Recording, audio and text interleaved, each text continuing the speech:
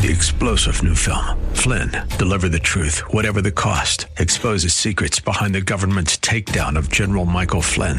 Flynn knew what the intel world had been up to. He ordered the first audit of the use of contractors. This set off alarm bells. He told the truth. He was the most dangerous person for Donald Trump to hire. They had to get rid of Flynn. Flynn, deliver the truth, whatever the cost. Available now. Watch it today. Go to salemnow.com. salemnow.com. This is the Pro America Report on The Answer San Diego. Welcome. Ed Martin here on a Pro America Report. Hey, do me a favor. Don't forget to follow me on Twitter at Eagle Ed Martin and on other social media at Ed Martin, but Twitter at Eagle Ed Martin. And also you can email me directly. I often tell people Ed at phyllisschlafly.com, ed at phyllisschlafly.com. Welcome to the Pro America Report. We've got great guests coming up. I've got a couple of, been looking forward to talking. Jay Payleitner is an old friend of mine. He's an author. He's a professional communicator. He's a great guy, grandfather, father, husband, super guy. He'll be on to talk about one of his new books, which is out and is fun and interesting. And the title is Don't Take the Bait to Escalate. And his books are all sort of how do you function in the world we're in now? Very insightful guy. We'll also talk about another book. It's book day. Another book we're going to talk about is a book by Dr. Brian Dimitrovich. Brian Dimitrovich, the book is called Taxes Have Consequences. Taxes Have Consequences. And it is a book that is super, really good. The other two authors, by the way, are sort of well known. One of them is Art Laffer, Dr. Art Laffer, as well as Jeannie Sinkfield, who is from Missouri. And so Post Hill Press, another great work of theirs. So we'll talk with him and a lot more. All right. But what do you need to know today? I need to drag you forward I need to make this point. And I want to do that by showing you how well the left not just protects its own, but covers for them. Okay. So you may know the name Sally Yates. Sally Yates, you may know, and you probably heard her described. She's been on TV, being a commentator, different places. She's a lawyer. And you'll say, oh, well, and I think she was associate attorney general under Obama. I don't know if she had a higher title than that. I can't remember right now if she was in fact something more. Was she acting? She may have been acting attorney general for a minute at the end of the administration. But she's also somebody who out of office, she has been, now I'll talk about what she's done. But one of the things that came out is she was one of the people down the stretch in the Obama White House that was actively perpetrating the Russia hoax and the Flynn hit job, right? So she was one of those people. In fact, in the famous email, the by the book email, where Susan Rice is sending a Dear Diary kind of email to cover her tail, and it says, "Oh, we did everything by the book. We did everything by the book. We were doing everything. The president told us to do everything by the book, and we did everything by the book." Well, oh yeah, she was acting. Sally Yates was acting attorney general at the time, so that's a big deal. If you're even attorney general for a minute, you sort of are always attorney general. You know, that was the highest sort of rank she got. But she was in the room when they basically did a hit job on the Trump administration. Then they did a hit job on Flynn, and it was a period of time where Susan Rice was unmasking American citizens because they wanted to make sure that they could poison the Trump administration's efforts. That's who that woman is. Well, she leaves office, and of course, this is what I want to tell you about how important it is to understand how the left and the media washes off any stink of impropriety. And so Sally Yates gets out of office, and then what she does is she goes and she is hired all over the place. She's a lecturer at Georgetown University. She's a partner at King and Spalding. And I think she worked at King and Spalding like 30 years earlier. She speaks all over, paid to speak. And here's the one that's rich to me. She's hired by the National Women's Soccer League to do an investigation. It's called the Yates Report. And what they found was that some of the people that owned one of the soccer team in particular and some of the coaches were pigs. Okay. Pigs. Oh, she also got an award from Emory University.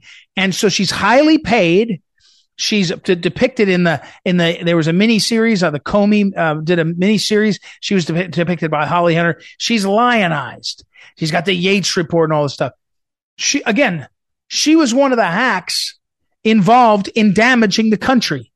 She was one of the people that was in the room when they did nothing by the book. They did it by the book of Saul Alinsky. They did it by the book of Satan. That's a bit much, but you get my point. There was nothing by doing it by the good book. It wasn't done by anything ethical.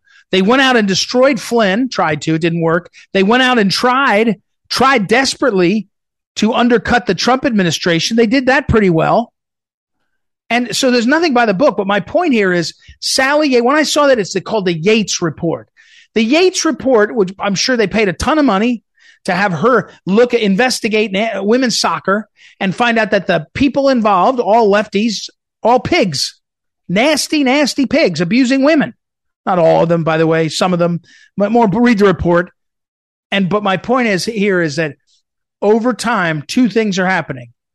One, Sally Yates has more money than she ever expected to, and so she's insulated from any kind of trouble. And two, they wash off any stink of not having done things by the book or being a failure in the Obama administration or being a hack at the end of his time or the damage she did to Flynn or the damage she did to the country or the fact that under her administration, they were doing the Russia hoax investigation, et cetera, et cetera. Why do I tell you all this? Because they do this so that she can then be recycled back into office. And my prediction to you is that when the election is over in the fall, there will be many people who will be the fall guy. It won't be Biden. And one of them will be Merrick Garland. And Merrick Garland will be retired by his own team, and his replacement will be Sally Yates. Mark my words. And Sally Yates, if the stories about Sally Yates were stories about her role in the Obama administration, if the stories about Sally Yates were all about her involvement in the Russia hoax, it would be a problem for her to get confirmed. But they won't be. The stories will be about her effort to fight against sexual assault and discrimination of women, the Yates report. They will be about her awards she received from the NAACP.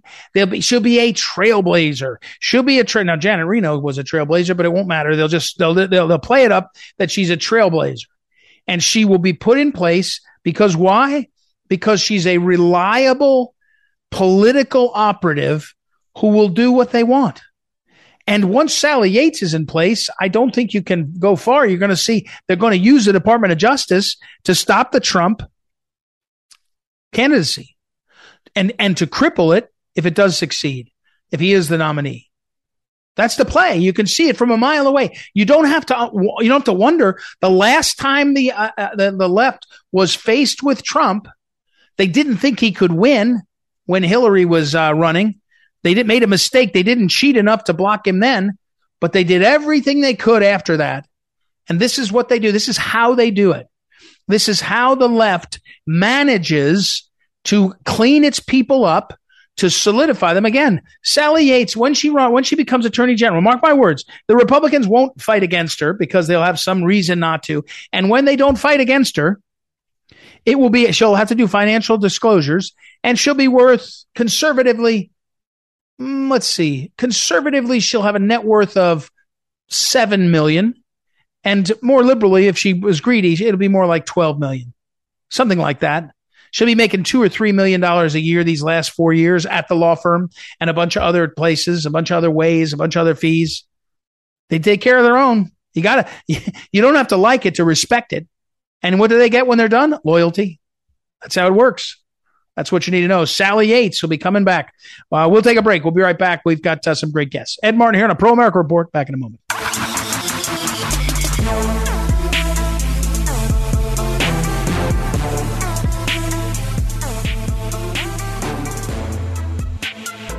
Welcome back. Ed Martin here on the Pro America Report. And don't forget, you can go over on Twitter at Eagle Ed Martin is me on Twitter. Follow me there. And you can email me directly, ed@phyllisschlafly.com, ed@phyllisschlafly.com. And that's where we are always checking those emails. You go to phyllisschlafly.com, you'll see a lot of our writings. Our next guest is Jay Payleitner. You can just go to his website, jpayleitner.com. And there is a lot of there, Jay. You know, I see a lot of websites, and there's not, sometimes you're like, oh, what is it? There's a lot of there, a lot of books, a lot of things to think about. But I wanted to ask you, Jay Payleitner is an author, a speaker across the country, kind of ministers, I'd say. Jay, you could describe it better, but to families in particular with his writings and speaking, and especially husbands and fathers. But more than anything now, he just likes to walk around and get called grandpa because he's got a bunch of grandkids. So welcome back, Jay. How are you? Oh, Ed, you know what? You're awesome, and I love you so much, and good to hang out with you.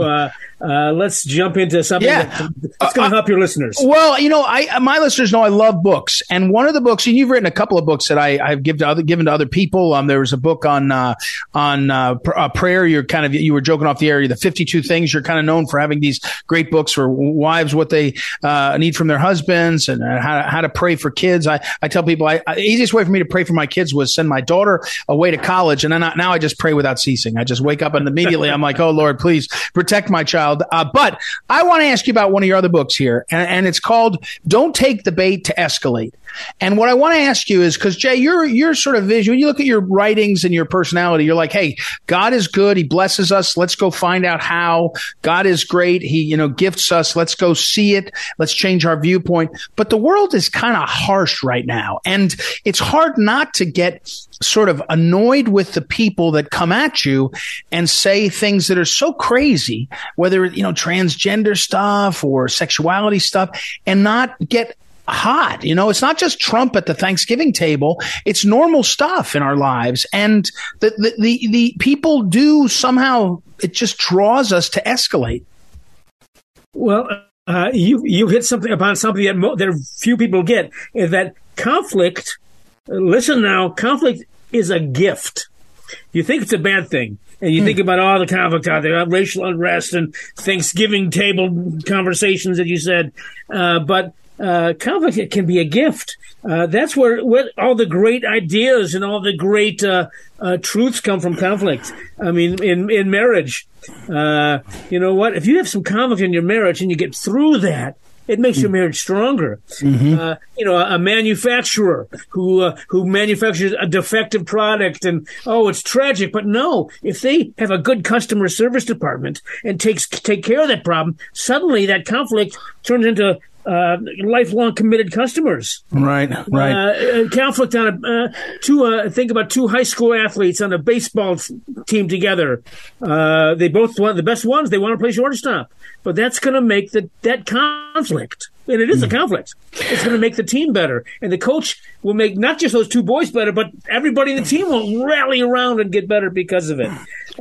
So anyways, that's a gift. And it's how to use conflict, how to transform it into something that's going to challenge us to greatness, is how we overcome conflict and make the world a better place. We're talking with Jay Payleitner, and jpayleitner.com. You can go there. I was looking at your blog, Jay, over there. As I mentioned, he's got a lot of there. The blogs are interesting because you're everything from music and faith and scripture. But back for a second and tell us about this book. Then, I mean, what are the tools because you can say, right, conflict. I never heard it that way. Conflict can be a blessing. So that's good, except, and my listeners know I'll say this, my mother, she hated Trump so much that it clouds everything she thinks about. I mean, she watches CNN too long, and you say to yourself, well, I don't want to fight about that. I just want to see my mother, right? I want to just have or here's another one. I got a great family friend, and their daughter has decided that she's a lesbian, and so everybody in the family has shifted their mindset to say, let's be more tolerant. And I'm thinking to myself, you're making it sound like we're intolerant because we're sort of where we were for our whole lives and for thousands of years. But what's the tools inside and in the book, how do you lay out how to not escalate? And it's not that I want to dodge it. I just don't want to always fight, right? Yeah. We don't want to dodge it, but sometimes we have to put it aside a little bit in order to love first, right, and to see what motivates people, and a little empathy. But I got 4 factors. The book, one of the key moments in the book that really came together to crystallize this whole idea are the 4 factors. I'm going to run through them real quick. Yeah, please. Good.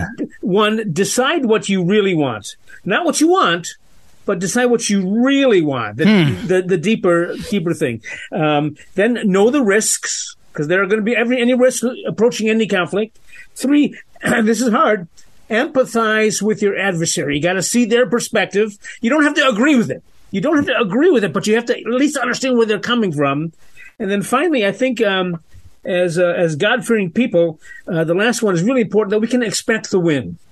Because in the long term, in the short term, it might not, but in the long term, we can expect the win. Just a fun, silly example is early in my marriage, it was kind of tragic. It was very tragic. My wife liked creamy peanut butter, and I liked it's outrageous. And I like crunchy. It's an outrageous. That's an outrageous. Grounds for annulment. As annulment. Go ahead. No, it's all right. But what did I want? I wanted my crunchy peanut butter. But what did I really want? I wanted some smooches once in a while. I wanted my marriage to turn out right. The risks is that if I'm a jerk about my crunchy peanut butter, my wife's gonna run home to mom and dad. And this guy's a complete ass. We'll get rid of him. Right. And then empathize with your adversary. It's like, well, is it unreasonable? It's not unreasonable for Rita to like creamy. It's not a sin. It's not evil. So let's see what the other person is really going to. Now, you brought up some of the more challenging things, and I'm a little lighthearted here. I apologize for that. But expect the win. Expect the win. We decided that every other jar would be creamy, then crunchy. Oh, wow.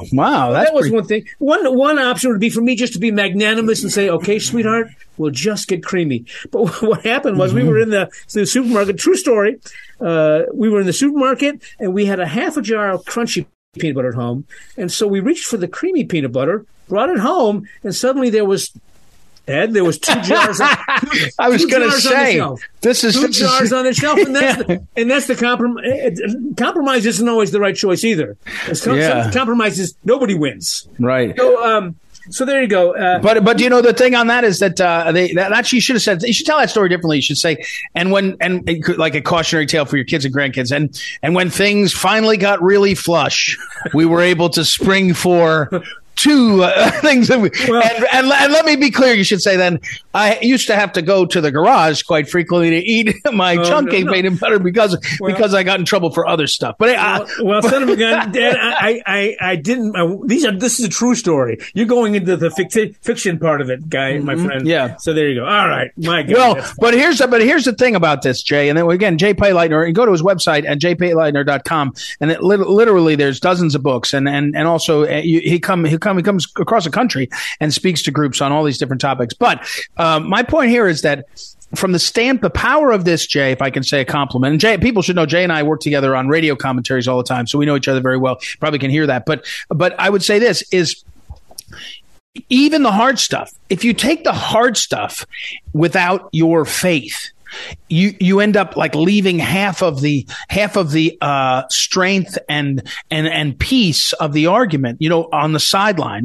It's not enough to just get. I mean, I'm not against Tony Robbins, but to me, Tony Robbins is a world apart from Norman Vincent Peale, and they both teach you to be empowered and be positive. Except Norman Vincent Peale says, "Go get your Bible, underline every place that the word faith is, and memorize all the scripture." And Tony Robbins teaches you how to meditate. I'm not against Robbins. I'm saying that we leave aside the most powerful, really, but certainly, a lot of the power of this. And when it comes to don't take the bait to escalate, it's not shut up and take it.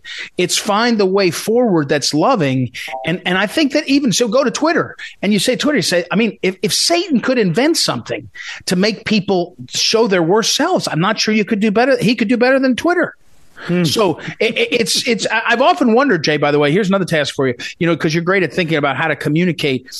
Somebody should just have a very popular. I don't know how you make it popular version of like delivering like scripture, but don't tell people it's a scripture. Just say it's something like to think about, because it's just amazing how terrible it is. I mean, the people do some of that, but Jay, does a book like "Don't Take the Bait to Escalate," your book, is that more necessary today? When you started writing that, did you think, I might not have written this when I was younger, or maybe about you, but also about the culture we're in? Well, it took me a while. I thought when I started writing this book, I saw the culture and I realized I'm going to write a book on conflict resolution. Right. And I thought conflict was a bad thing. I see. And so it was in the process of writing this book. I got the book contract. Well, I've written 30 books and it sold almost 1 million copies. So wow. That gets me the book contract. Right. I told the publisher I wanted to write a book on conflict. Oh, that makes sense. Conflict resolution. And son of a gun, conflict. Then I discovered conflict, working through it, reaching so that you're communicating and pounding on each other. It's a battle sometimes, but when you come out of it, you're a better person for it. Again, if a little empathy, deciding what you really want. We don't want to. We want to have a peaceful Thanksgiving table. Yeah, but there's ways to do that people leave going, wow, that was a great conversation. I feel understood. Right. And there's a great win here. And I want to come back again next year and back for Christmas. Yeah. Back again. So that's what we got to be shooting for, guys, is to stay at the table. Man, you got to put your cards on the table. But that's interesting. That's great. Put your cards on the table, but then stay at the table. Yeah, that's good. That should be your next book. Put your cards at the table, but stay at the table. Stay at the table. But that is really good. But last point on this, Jay, is that the culture is trying to get you and me and everybody to hold their cards to their chest. Right? To play this metaphor out, right? And so it's saying smile, even if your gut feels terrible, your heart is breaking, but don't show your cards, because if you go and show your cards, it's going to cause conflict, and conflict is a failure, and therefore hold. And so it's not, by the way, it's never the left. It's never Satan's minions that are told to hold their cards to the table. And I'll get in trouble now. They dye their hair blue and go right up to the table and stare you in the eye. And they say, and all of a sudden you're like, I'm just going to hold my cards back because, I don't want to do that now. That's the real, it's an interesting problem, because part of kindness is, God knows. And part of kindness is, I'm going to pray for you. I was hearing about a friend of mine who's knew somebody who's a really holy man. And he said he'd look out the window of his car, they're driving, and he'd be like, he'd almost be like shaking. And later he said to someone, what's he doing? And he said he's throwing prayers at people as he sees them. And like it was his mindset that every time he saw a person, he prayed for him. Well, okay, that's good enough. God doesn't mind. If you can't win the argument, God wants you to pray for the person, right? Mm-hmm. That's what he teaches us. On the other hand, part of building community is to lay your cards out, and that may hurt you. They may jump on you, and somehow that's the skill we got to learn. Anyway, it's an important topic. You can tell, Jay, I took the bait and wanted to talk about your book. Well, there you go. Let me confirm. Yeah. Prayer is an awesome, powerful tool. It's not my gift. I do pray. Right. But my gift is gentle confrontation, putting the cards out on the table, as I said, and saying, and let's challenge your listeners right now. There's somebody out there right now who you can't talk to because you were a jerk or they were a jerk. Right. Maybe go and say, listen, you don't have to apologize and say that I was wrong, but say, man, let's keep talking. Let's keep talking. Well, let's listen. Let's write that book together. Jay Paylighter and I, so this publisher here is, I want to sell another 1 million. What is it? What did we say it was? Don't hold your cards to the I'll do the chapter on don't hold your cards to the desk. What was it? What was it? Put your cards on the table. And then put your cards on the table. Oh, yeah. And then stay at the table. Yeah. That's it. Right. Don't run away. All right, Jay Payleitner. Again, jpayleitner.com. That's PAYLEITNER. If you go there's tons of things like we're talking talking about. Also, I am on Twitter at Eagle Ed Martin. Follow me on Twitter. I'll post this interview there, and you can always email me about this interview, and I'll get it on to Jay at phyllisschlafly.com, and also go to phyllisschlafly.com to track more. Hey, thanks, Jay. I appreciate you very much. Ed, keep doing what you're doing, man. It's important. Well, thank you. It's a great conversation. And again, everybody, I'll put up on social media. You can go up and, but it was a great email this morning. My wink went out this morning. If you didn't get it, at 8 a.m. East Coast, 5 a.m. Pacific time. And it was on the insanity of the transgender movement. If you're a guy who says he's a woman, transgender, you are still required to register as a guy for the draft. I'll go figure. Anyway, go to proamericareport.com and sign up there, and more on that. And Jay Payleitner, great interview. We'll take a break, everybody. We'll be right back. Ed Martin here on the Pro America Report. Talk to you in a moment.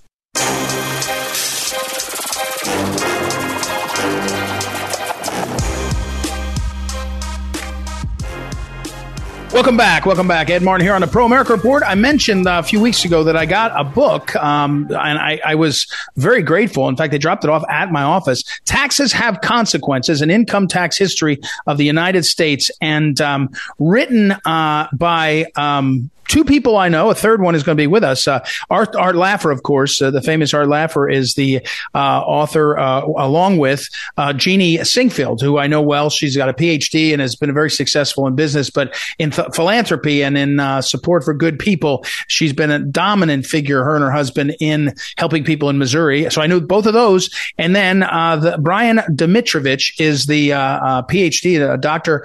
Dimitrovich, who is the author who joins us right now. It's a Post Hill Press book. And go to @Eagle Ed Martin on Twitter, where I am. I'll make sure to post all the details there, too, so people can get them. So welcome, sir, to the program. How are you?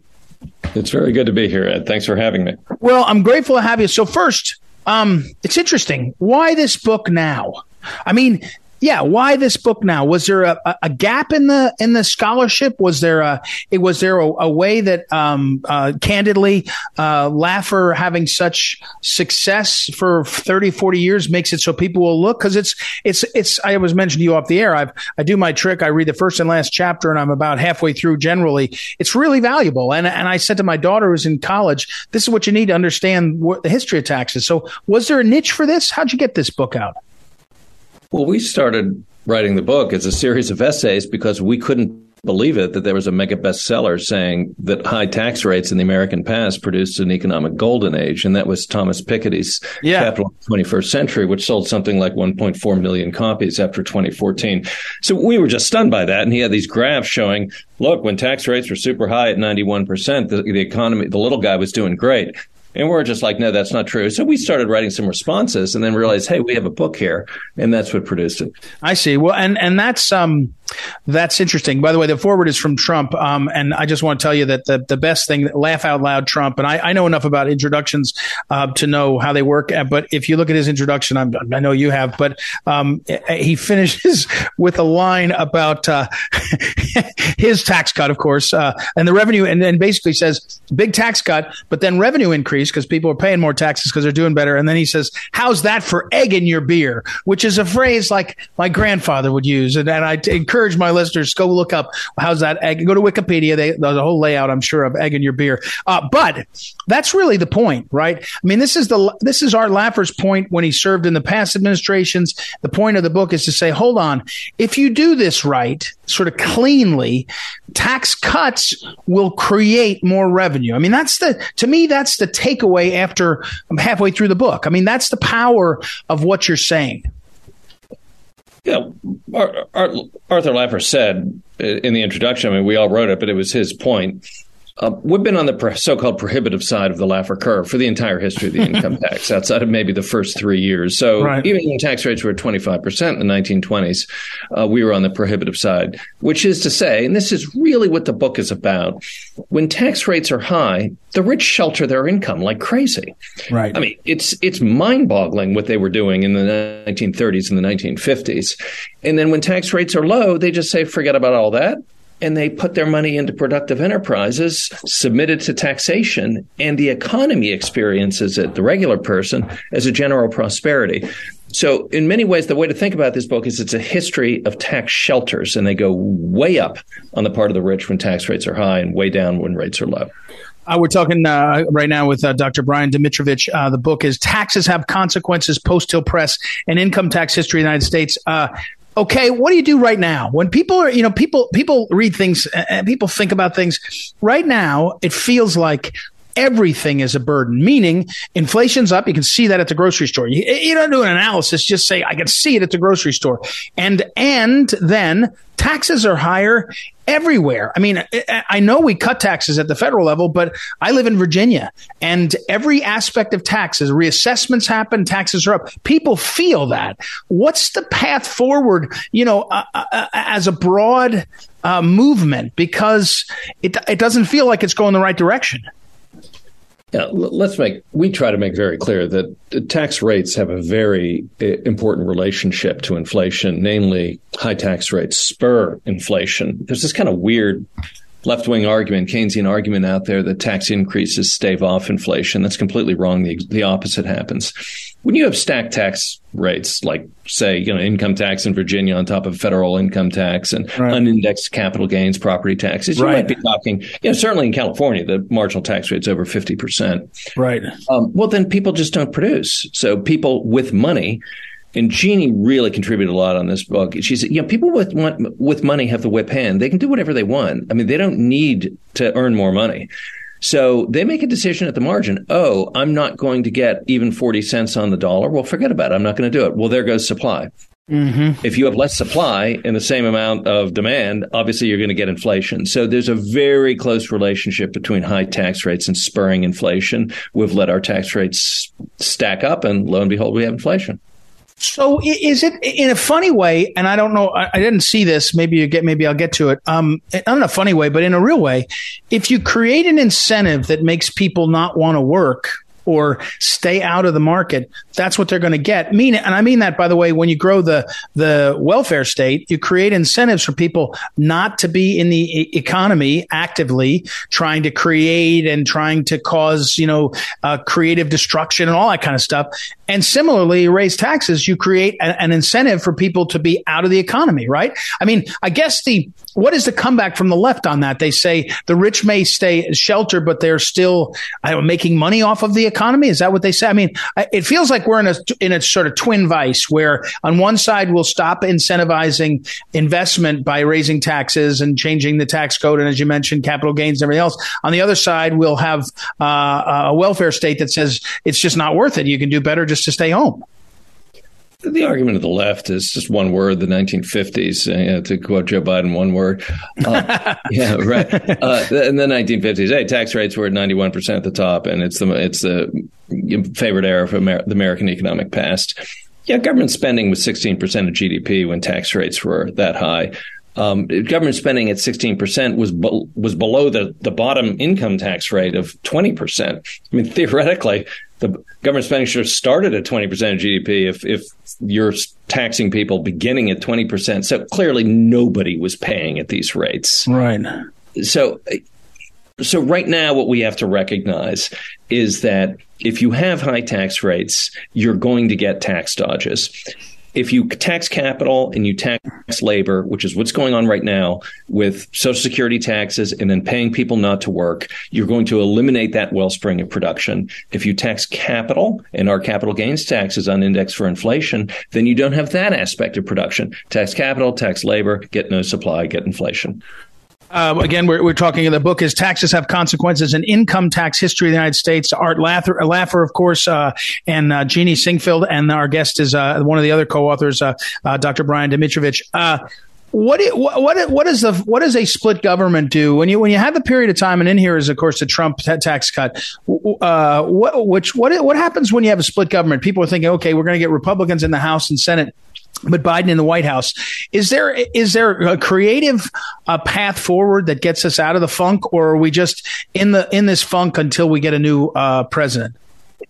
Well, I'd say in the book there's one fascinating historical example of a split government. When the Republicans controlled Congress in 1946 to 1948, when the top tax rate was 91%.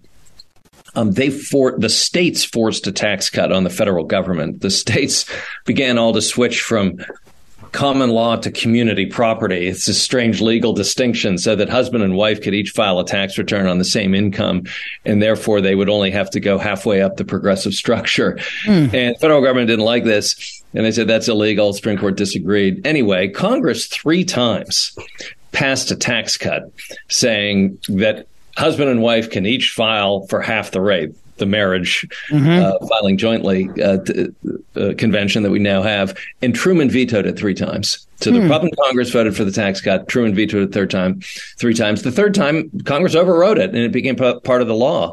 And that effectively made a 30% tax rate cut on affluent taxpayers. So we've seen tax cuts even in divided government, big ones. That's interesting. I mean, it seems to me this could be the most valuable thing about this. The timing of this book is to try to help the Congress to be creative on this, because in some ways you'll end up with a Bill Clinton situation where I think Biden will want to make a deal of some kind, right? It won't be maybe as dramatic as Republicans would want, but that's a great one. And I just found that chapter. I haven't got to that chapter. I'm looking at it in the book, so I will now reread that, and then I'll have an excuse to try to bring you back on the show, see if we can encourage the Republicans to do that. All right, I've got to run. Dr. Brian Dimitrovich, thank you for coming on. Again, the book is Taxes Have Consequences, an Income Tax History of the United States, along with Art Laffer, Jeannie Singfield, and a foreword from Donald Trump. Post Hill Press is the place to get it. And let me remind you, I should have done this earlier. I apologize. LafferCenter.org. There's a lot of there, including some of the details of the book, as well as other background and links and things. So thanks for the time, sir. Thank you very much, Ed. All right. We'll take a break. Don't forget, follow me on Twitter at Eagle Ed Martin, and you can email me directly if you want more. I'll put up this book link there, and you can email me directly, ed@phyllisschlafly.com, and we'll be right back. It's Ed Martin here on the Pro America Report. We will be back in a moment. This is the Phyllis Schlafly Report, a daily commentary continuing the conservative pro-family legacy of Phyllis Schlafly. Now, the president of Phyllis Schlafly Eagles, Ed Martin.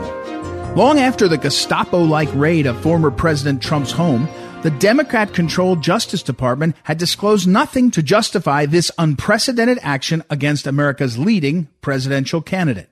As a first step among many to come, Representative Marjorie Taylor Greene of Georgia filed articles of impeachment against Attorney General Merrick Garland, who admitted that he personally approved the raid.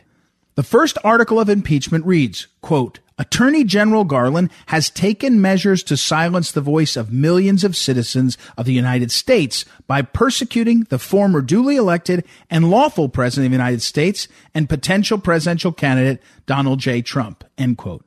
Garland continues to stonewall demands for an explanation of his egregious violation of the constitutional rights and dignity of a prominent U.S. citizen.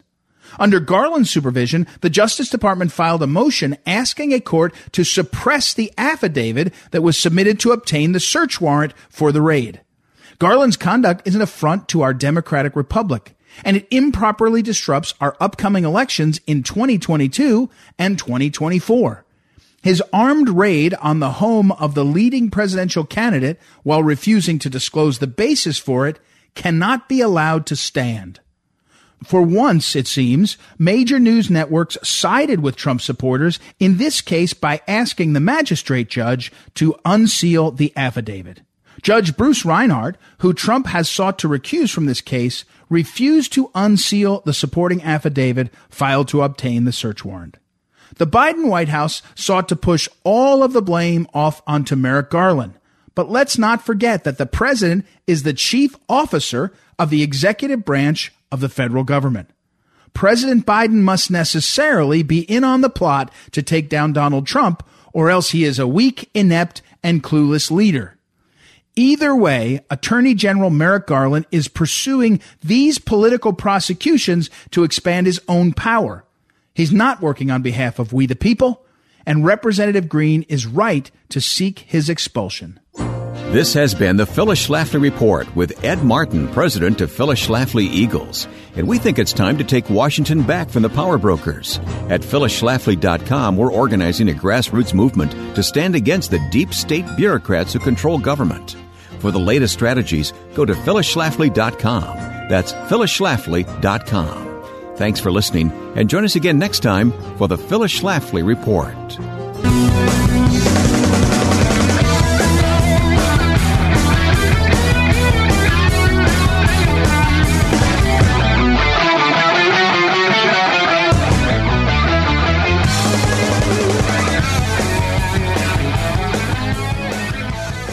Welcome back. Ed Martin here on a Pro America Report. Hey, tomorrow I will promise you this, a full update on how the red wave is starting to be positioned by the pollsters and the media, folks.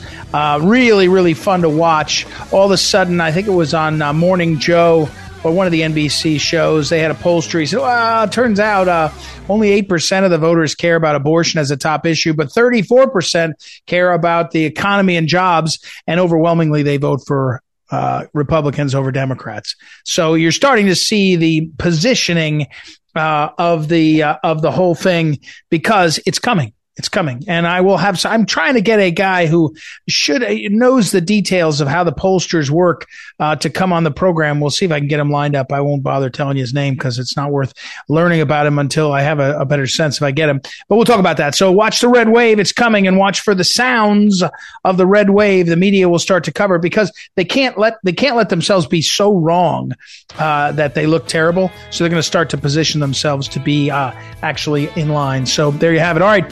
Thank you, as always, to the great Noah Dingley for all he's doing. Chris Dugan filled in while he was away, and still filling in, actually. And also thank you to Joanna Spilger for all she does. And thank you for listening. Thank you for being a part of this.